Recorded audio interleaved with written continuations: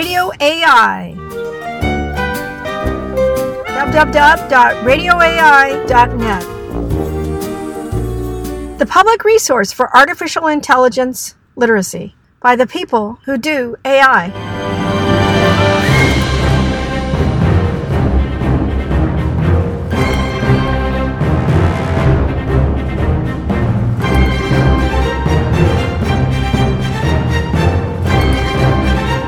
The podcast is in two parts.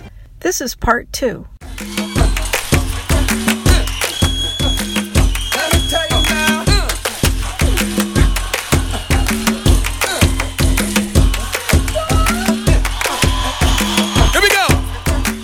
I'm Cindy Mason. I've worked on AI and robots at NASA, at UC Berkeley, and at Stanford University.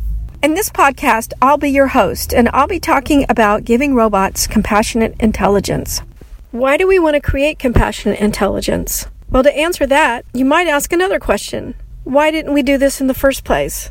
The answer to that could be related to how we define knowledge. What is knowledge? The answer to that reaches all the way back to the Greeks. So, blame it on Aristotle?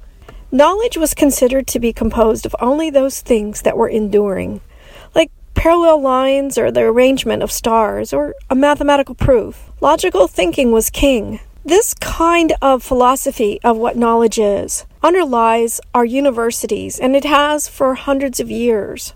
Originally, much of AI is based on these same concepts. Rational thought was the way to design AI. At least if you want to solve a puzzle, that is, or make parts in a factory. But what happens when people are part of this picture, which is where we are now? This alone says it's time to reconsider. It's time to reconsider what we think knowledge is, what intelligence is.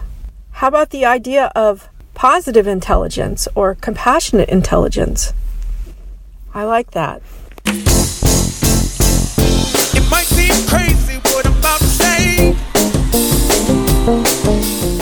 Compassionate intelligence in a robot means it has a stake not just in itself, in its decision-making and problem-solving and learning and analyzing, but it also has a stake in you.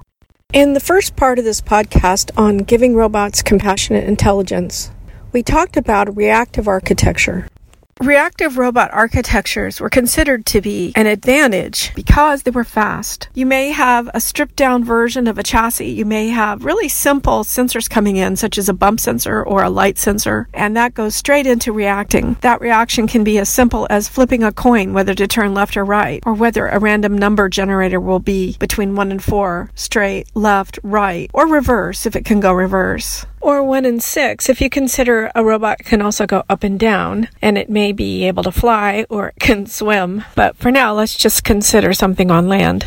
No big data, no learning, no neural nets, no common sense. It was just sense and react. It turns out you need more than that. In exploratory jobs, such as rescue missions, like going into a nuclear reactor that's had a problem, or a disaster environment where you would not want to risk human life, but a robot could be a hero there. Or you can imagine sending robots or a robot team into exploring a new planet. The trouble is, even though it can be fast to go straight from sensing to reacting, there is a bug, no pun intended, there's a bug, because you can get stuck in something called a box canyon or a small opening. So it could also be like if you're in a hallway and if you go down to the end of the hallway and it's a dead end, you've got a wall in front of you to the left and to the right. So that's like a box canyon. If a robot that has a reactive architecture tries to navigate this, well, it can't. It can only detect a bump, say if it has a bump sensor, and to move in a direction, left, right, or straight ahead. It sort of flips a coin. At NASA Ames, I had this exact situation. We had a beautiful testbed environment. It was a 4-story high building with artists who built these simulated lunar and simulated Martian environments. And we brought in special dirt and dust to simulate these planetary environments. And we had these reactive architectures in our robots that were to do planetary exploration. So unmanned planetary exploration using these reactive architectures made by Rod Brooks's company. We found through these experiments that there were many situations when the robots would be stuck in a box canyon-like situation. In order to cope with this, what we did was we basically exactly duct taped a laptop onto the chassis.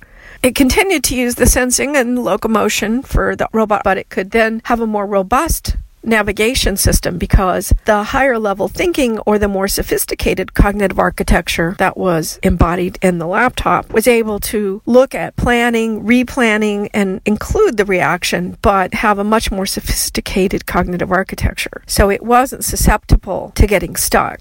How to build your way out of these shortcomings, as well as building all the way up to a cognitive architecture for compassionate intelligence, is the focus of the remainder of our podcast. It gets a little hairy, so hang in with us. Come up for air if you need it. Now let's look at something a little more complicated. The next cognitive architecture is called a sense, think, act cognitive architecture. This is often found in software agents like Siri or Watson. We need a more sophisticated cognitive architecture than just a sense or react one to have memory, to have learning, to have analysis. What we need is a think component so that before acting, but after we have sensed data, we pass the sensory data into a think component. So the think component is a box that sits in between sensing and acting. With all that that entails, whether that's running statistics, whether that's accessing a database somewhere, machine learning, inferencing, running analytics, or all of the above, all of that can be contained in this one box called thinking.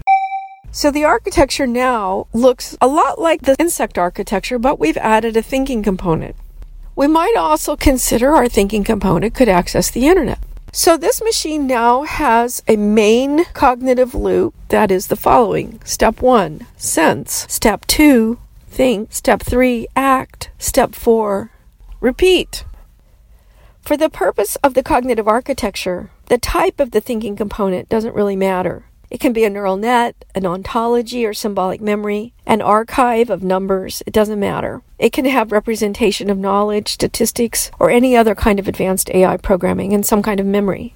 We can accomplish a lot more complicated things with this than an insect robot. However, to create compassionate intelligence, we need more. This system we've just described, the sense, think, act cognitive architecture, it only has a single perspective, its own. It lacks components for interacting with other agents. It lacks any kind of knowledge or representation for itself or others. It relies on AI methods designed for rational thinking, not for feelings. It has no representation for metacognition. That is, suppose you have an object like a chair in memory. That's fine. But what we want to know is, how do you feel about that chair? How do I feel about that chair? And can we compare what you and I feel about that chair together? To create compassionate intelligence, we need these kinds of things and more.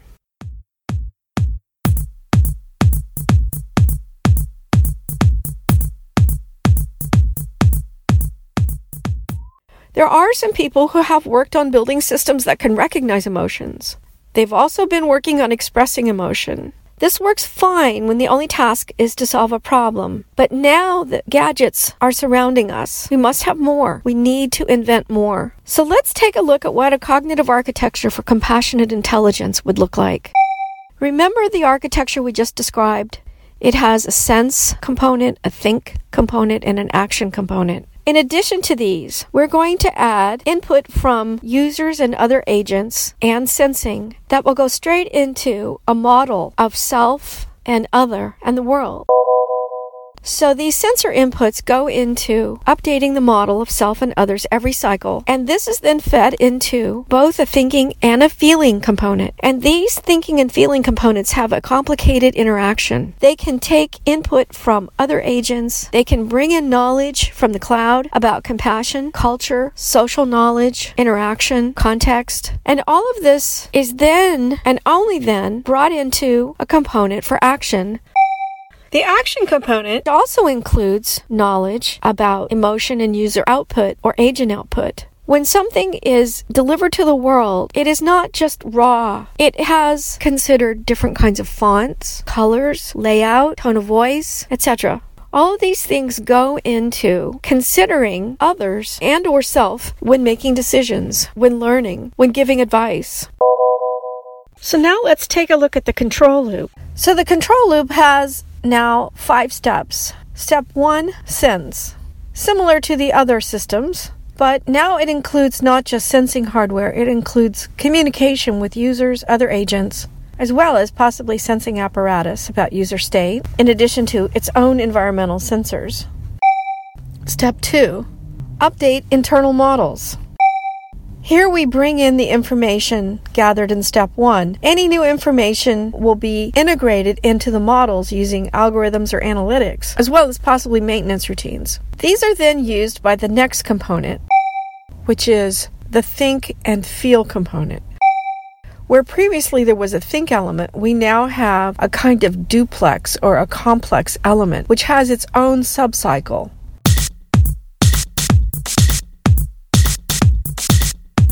The think-feel cycle component can involve computations and communications with other agents, as well as metacognition, and it includes many different kinds of thinking and feeling components, possibly accessing social, cultural knowledge unique to a particular agent it's working with or a user that it's working with, as well as guiding principles that can be at a higher level that integrates across thinking and feeling components. Each of these elements inside the think and feel component may or may not be computed locally, because remember, we have access to the net and agents can now talk to one another, name each other, and cooperate. Finally, step 4, this is the effector part of the robot architecture, the action in the world. It's not just a movement or a light or a voice, but a smart reaction.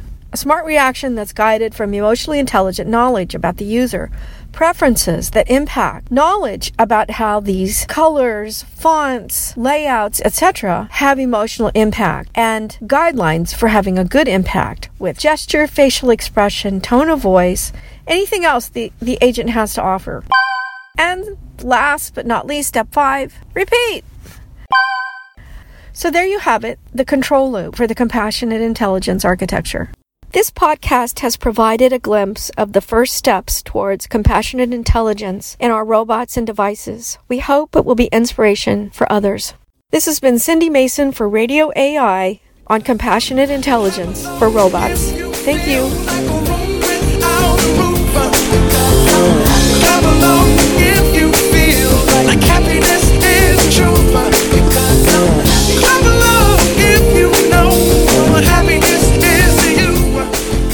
Stay tuned for more cool Radio AI podcasts.